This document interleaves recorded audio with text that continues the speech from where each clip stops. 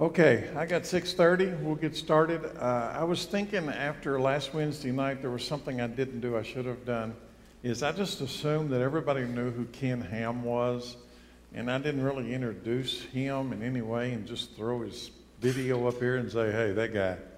So he's modern day Noah. He's the guy that built the ark. So Ken Ham is the founder of the Answers in Genesis ministry. It's located in northern Kentucky. He is the guy who first did the Creation Museum up there, which if you've never been to, you should go.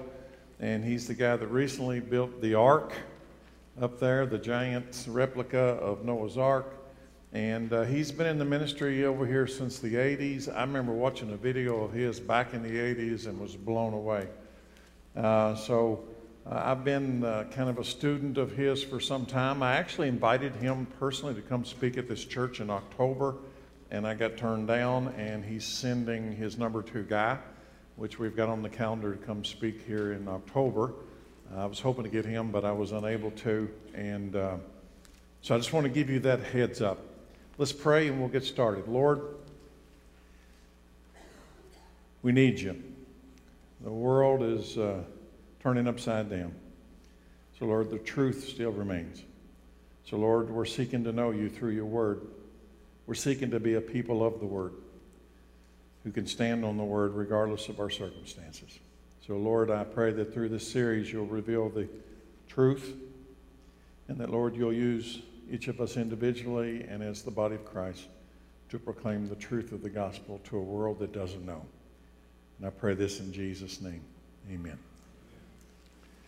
It's not surprising to me that the unbelieving world rejects this. It should not be a surprise to you that the unbelieving world rejects this. Why? Why do you think they're called the unbelieving world? We'd have to change their name if they believed. So they don't believe this. That's not surprising. In fact, the unbelieving world, quite frankly, is following their nature. They follow their nature. Believers are supposed to follow their nature, and our nature has been overwritten with the power of the Holy Spirit. But the unbelievers don't have the Holy Spirit, so they follow their nature, natural man, the natural heart of man, which is fallen. What is surprising and tragic is that many inside the church are doing the same thing as the world. And what I mean by that is this: many inside the church have abandoned the truth. Is the Bible the Word of God? If you want to study the conflict in the modern church, it comes from this question. Is the Bible the Word of God? I think you have to slide that slider up further one way or the other. I'm disappeared into the mountain.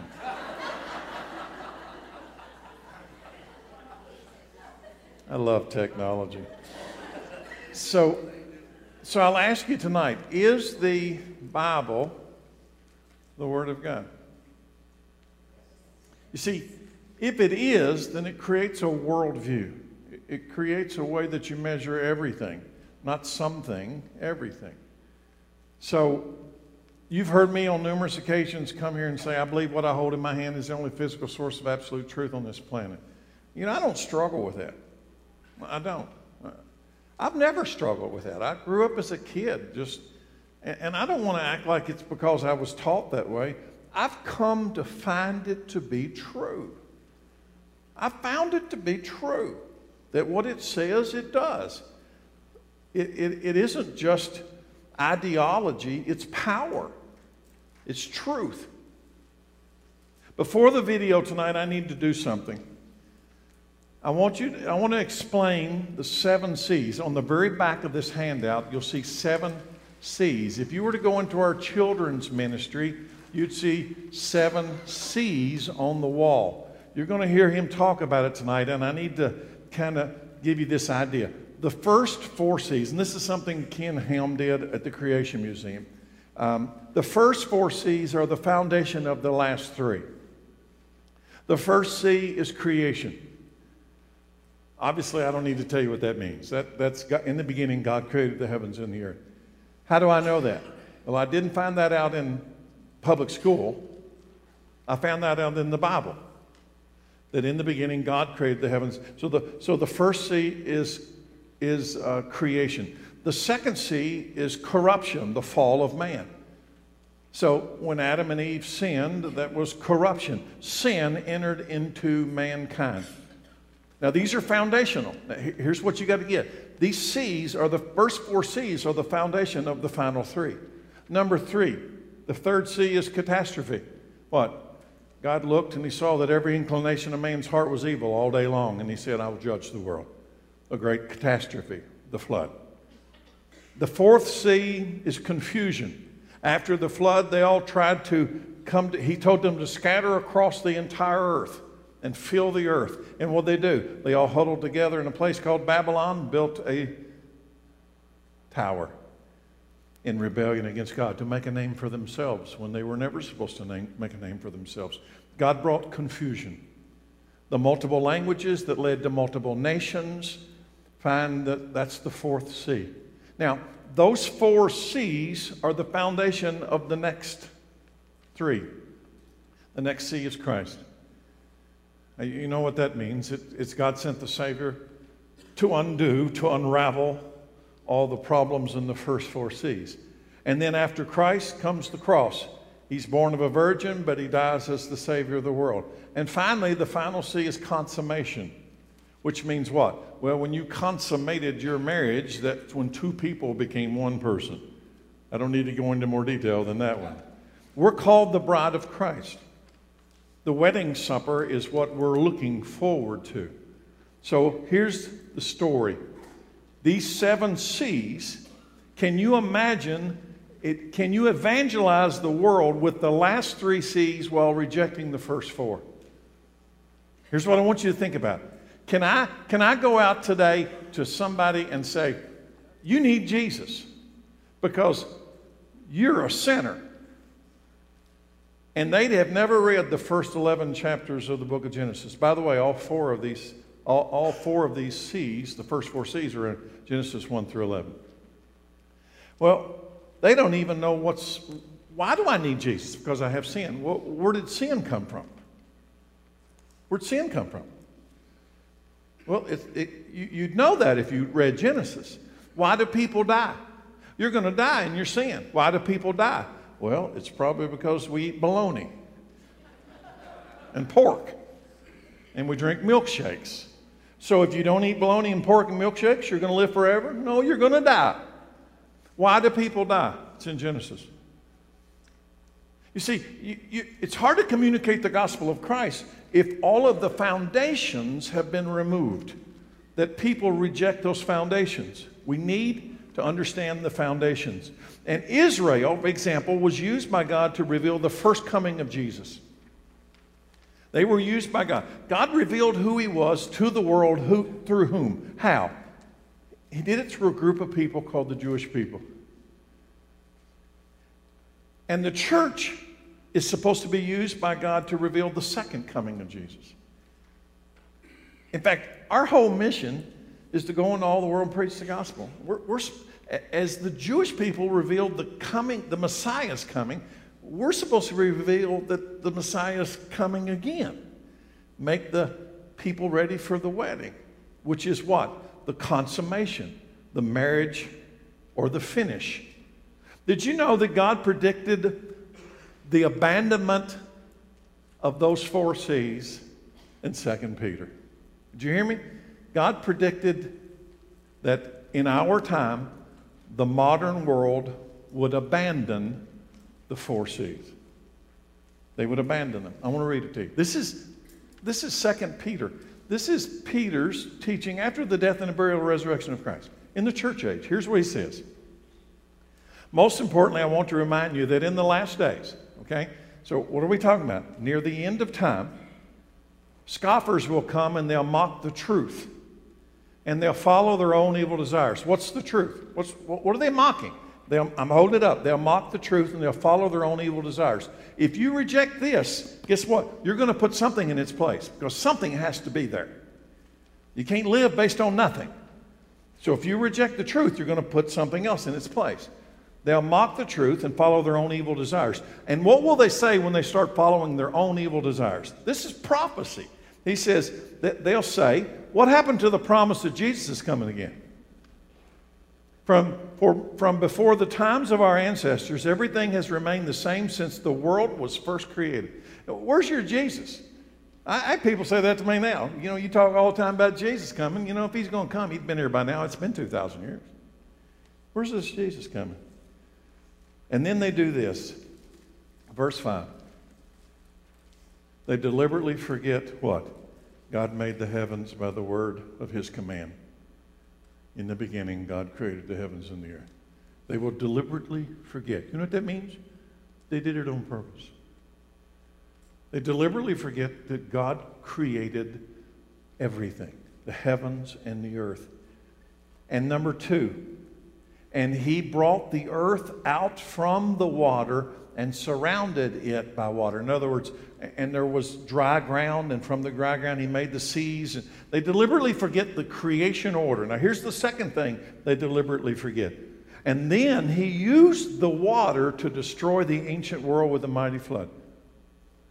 2 things. So let me prove it to you. Can you go to any modern American university and find those 2 things taught in academia? That the origin of man is God, in the beginning God created the heavens and the earth. No. Can you go to public school and find this? No. Can you go to public school and find the second one? That God not only created the heavens and the earth with his word, but he then brought judgment upon them in the great flood. Public school teaching that? Nope. Universities teaching that? No. They deliberately forget. This is prophesied by Peter. When? In the last days. Where's this Jesus guy? Look at verse 7. And by the same word, there's one more. And by the same word, what? That he made the heavens and the earth. And by the same word that he brought the flood and the judgment. By the same word, the present heavens. Now that's if you go out here and look around right now. Look at where we're standing and look up in the sky. By the same word that did the original, the present heavens and earth have been stored up for what? Water? For fire. Right now, there's a prophecy that the present heavens and the present earth are going to be destroyed by fire. They are being kept for the day of judgment when ungodly people will be destroyed. The last day scoffers will mock or deny 4 specific events that are all related to the beginning and the end. 2 of the 4 items below are spelled out in great detail in Genesis, and they explain the reason that the other 2 are coming at the end of the church age. What are they going to mock? They will say, when's this return? When's Jesus coming? They will mock it. They'll scoff it. You think the modern world's doing it? They're doing it. They're making fun of us. You're one of those guys who's waiting for this guy to come out of the clouds. Yes, I'm that guy. You really believe there's going to be a loud shout, the voice of our archangel, and trumpet blast, and you're going to go up? That's me. And then when somebody does that to me, I'll say, and your plan was what? What was your plan? They're going to put you in a box, and they're going to put the box in the ground, and where are you going? What's your plan? Number 2, they will deliberately forget and overlook the fact that God's word created the heavens and the earth in the beginning. Or we came from what? Ice crystals from other universes. That was one of the ideas. Or from Mars. They will deliberately forget or overlook the fact that God judged the world with a worldwide flood in the time of Noah. Look, here they go. Creation, flood, judgment. There's another. If you can reject the first judgment of the flood, you will be easier to reject that there's another judgment coming. It's easy. It's easy. In fact, when I was at the Creation Museum during a tour a few years ago, I can't remember exactly the wording, but there's a picture of the serpent wrapped around and says, if you can convince them that the flood never happened, it'll be easy to convince them that the next judgment will also never happen. What was the flood? It's Judgment Day. It's Judgment Day. 8 people made it on Judgment Day. Not very good math, is it? Finally, they will deliberately deny that this present heaven and earth are going to receive a future judgment of fire by denying the judgment of water in Noah's day. Deliberately deny. So that's the background. We got a 29-minute video that Katie's going to fire up, and I want you to watch that, and then we'll come back and finish up. You know what's happened in America? We changed religions. God's word was traded for man's word. And here's what's interesting. Have you ever gone back and looked at what Satan told Eve? What did he tell her? You can be God. You can be like God. You know what that really means? You can make your own decisions about right and wrong. You don't have to have somebody else telling you what to do. You can be like God. You don't have to listen to him. What? Man's word, your word, becomes equal to God's word. Satan lied. Your word can't become equal to God's word. It's a false religion. Romans 1:25 says they traded the truth of God, they traded the truth about God for a lie. So they worshiped and served the things God created instead of the Creator himself, who is worthy of eternal praise. Amen. That false religion, let's call it man's word, or there's another word called humanism. That false religion has invaded the church. It's in the church. Let's be honest. Many have tried to adjust the church to attract the people to it rather than our assignment. What is our assignment? Preach the word. Preach the word. Well, what if they don't come? Preach the word anyway. Preach the word. Let there be no doubt, man's word is a false religion. It's a false religion. Why? Because man is fallen. In Jeremiah, back in the Old Testament, it says this: has any nation ever traded its gods for new ones, even though they are not gods at all? Yet my people have exchanged their glorious God for worthless idols. The heavens are shocked at such a thing and shrink back in horror and dismay, says the Lord. For my people have done two evil things. They have abandoned me, the fountain of living water, and they have dug for themselves cracked cisterns that can hold no water at all. Here's the thing. If you abandon God, if you abandon the word, you are forced to put something in its place. He said they did two evil things. They abandoned me, and then they built cisterns to replace it. They abandoned the source of living water, but you got to have water. So they build a cistern that leaks. And that's what's happened. We abandon the Word of God, but we find out that a civilized society has to have something, so we put in something of our own, a replacement. It's called idolatry. It's a false religion. What did Paul do when he was confronted with this false and futile humanist religions in Athens, Greece? And I want to do something tonight. This is probably the most effective way I can communicate this. The Apostle Paul had the Holy Spirit, and he walks into Athens, Greece, the intellectual, cultural center of the world. I preached a sermon on this not too many weeks ago. And he meets the Epicurean and Stoic philosophers. And I don't have time tonight to go through it, but the Epicurean and Stoic philosophers are equal to intellectual academia in our current day, godless intellectual academia. They are humanists. They are atheists. And yet, what's curious is these humanists back in Athens, Greece, when Paul was doing his missionary journey, they had idols. And yet they reject the true God but make an idol, which proves that if you reject God, you got to come up with some kind of a replacement. Something's got to be there. If you're going to stop the living water, you're going to make a cracked cistern. You're going to put something there. So how does Paul, under the Holy Spirit, deal with it? Here we go. Let me read it to you. I'll try to go fast. While Paul was waiting for them in Athens, he was deeply troubled by all the idols he saw everywhere in the city. He went to the synagogue to reason with the Jews, the God-fearing Gentiles. He spoke daily in the public squares to all who happened to be there. He also had a debate with some of the Epicurean and Stoic philosophers. When he told them about Jesus and his resurrection, they said, "What's this babbler trying to say about these strange ideas he's picked up?" Others said he seems to be preaching about some foreign gods. You see, Jesus was a foreign god to them. Then they took him,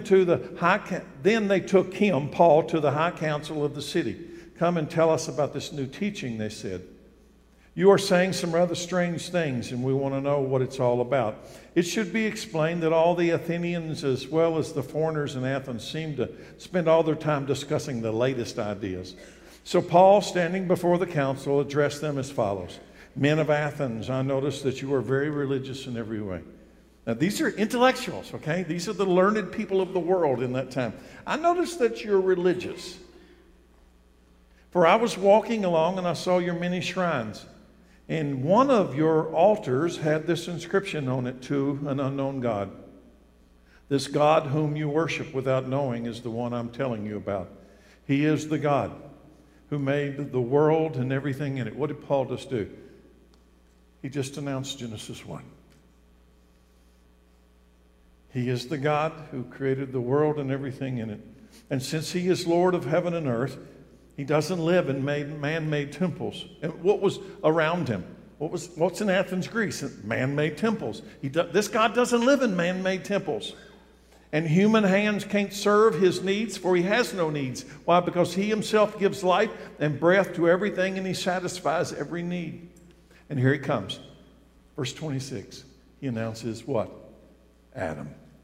From one man, God created all the nations throughout the whole earth. He decided beforehand when they should rise and fall, and he determined their boundaries. His purpose was for the nations to seek after God, perhaps feel their way toward him and find him, though he is not far from any of us. For in him we live and move and exist, as some of your own poets have said, we are his offspring. And since this is true, we shouldn't think of God as an idol designed by craftsmen from gold or silver or stone. God overlooked people's ignorance about these things in earlier times, but now something's changed.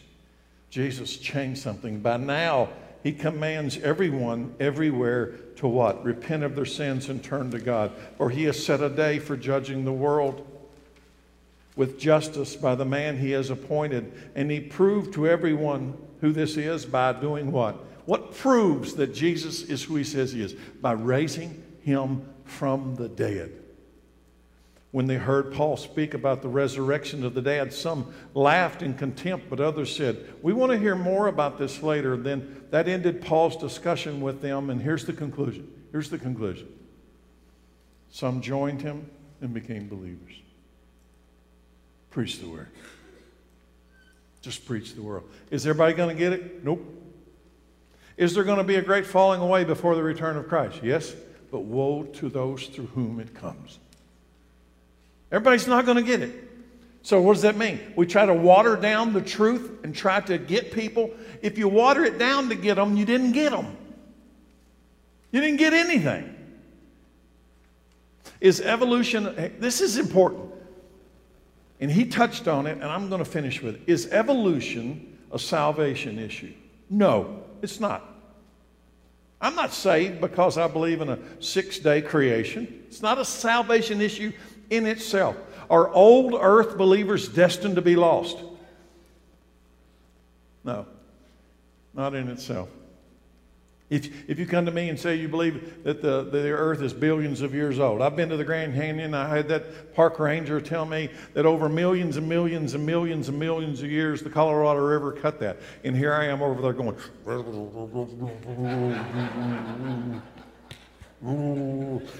trying not to get thrown off the tour. Why? I don't agree. In fact, one of the beautiful things, what hooked me in the 1980s is when Mount St. Helens showed that what they say takes millions and millions of years happened in 1 month by a catastrophic worldwide event, the flood, when the entire earth changed. But if your starting point is there is no God, you're going to have to put something in there that makes sense. So you know what they add? Time. And time so large that you can't compute it. You can't measure it.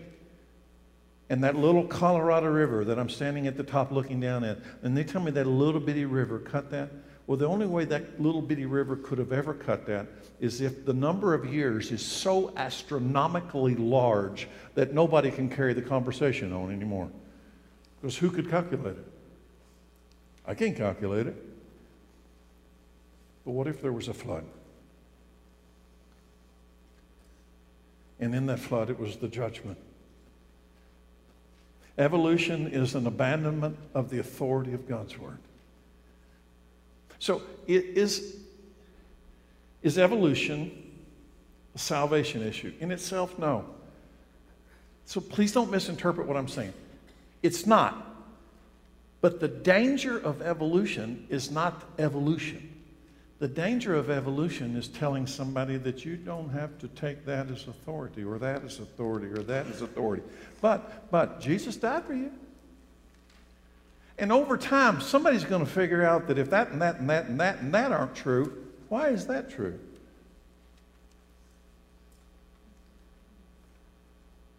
And that's salvation.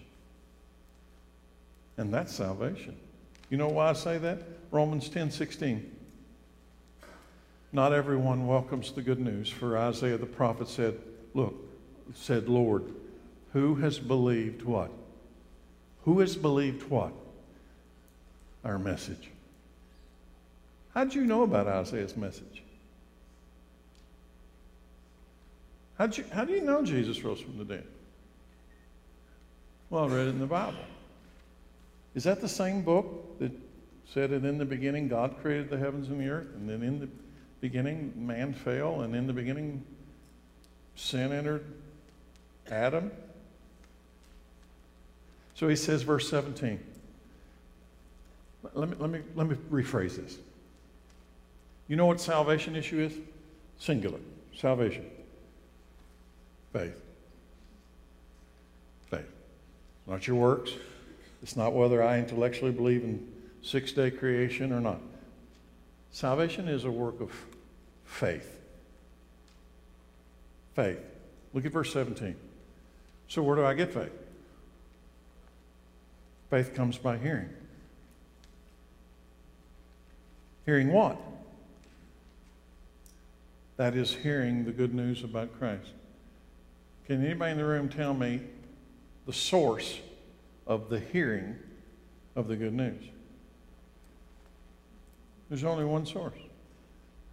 And if you discount that source, Luke 21, Jesus says these words. In fact, I've always found it interesting when Jesus ends up with Satan in the wilderness. He's got the Holy Spirit. He goes to the wilderness, and Satan comes at him, and he starts trying to question, are you really, if you are the Son of God, you're not the Son of God. You couldn't be the Son of God. You're a regular guy. If you are the Son of God, command these stones to become bread. What's Jesus say? He quotes this book. Folks, that's all I need. That's all I need. That's all I need. I'm convinced. He is the Son of God. He had supernatural power. And how does he manifest his power? He said, and the scriptures say, man shall not live by bread alone, but by every word that proceeds from the mouth of God. And Satan leaves. What does it tell you about this? What does it tell you about this? It's powerful. It's true. How much of it? All of it. All of it. If you don't believe this chapter, why would you believe that chapter? Jesus said, Luke 21, heaven and earth will disappear. I read to you from Peter, said it's reserved for fire. It's going to burn up. There was a flood. We're not going to get a flood the next time. Next time it's going to be a fire. Heaven and earth will disappear. But what? But my word will never disappear. So here's the last question. What's his word? What is it? You see, we're betting our soul on the answer to that question. Faith comes by hearing, and hearing from the Word of God.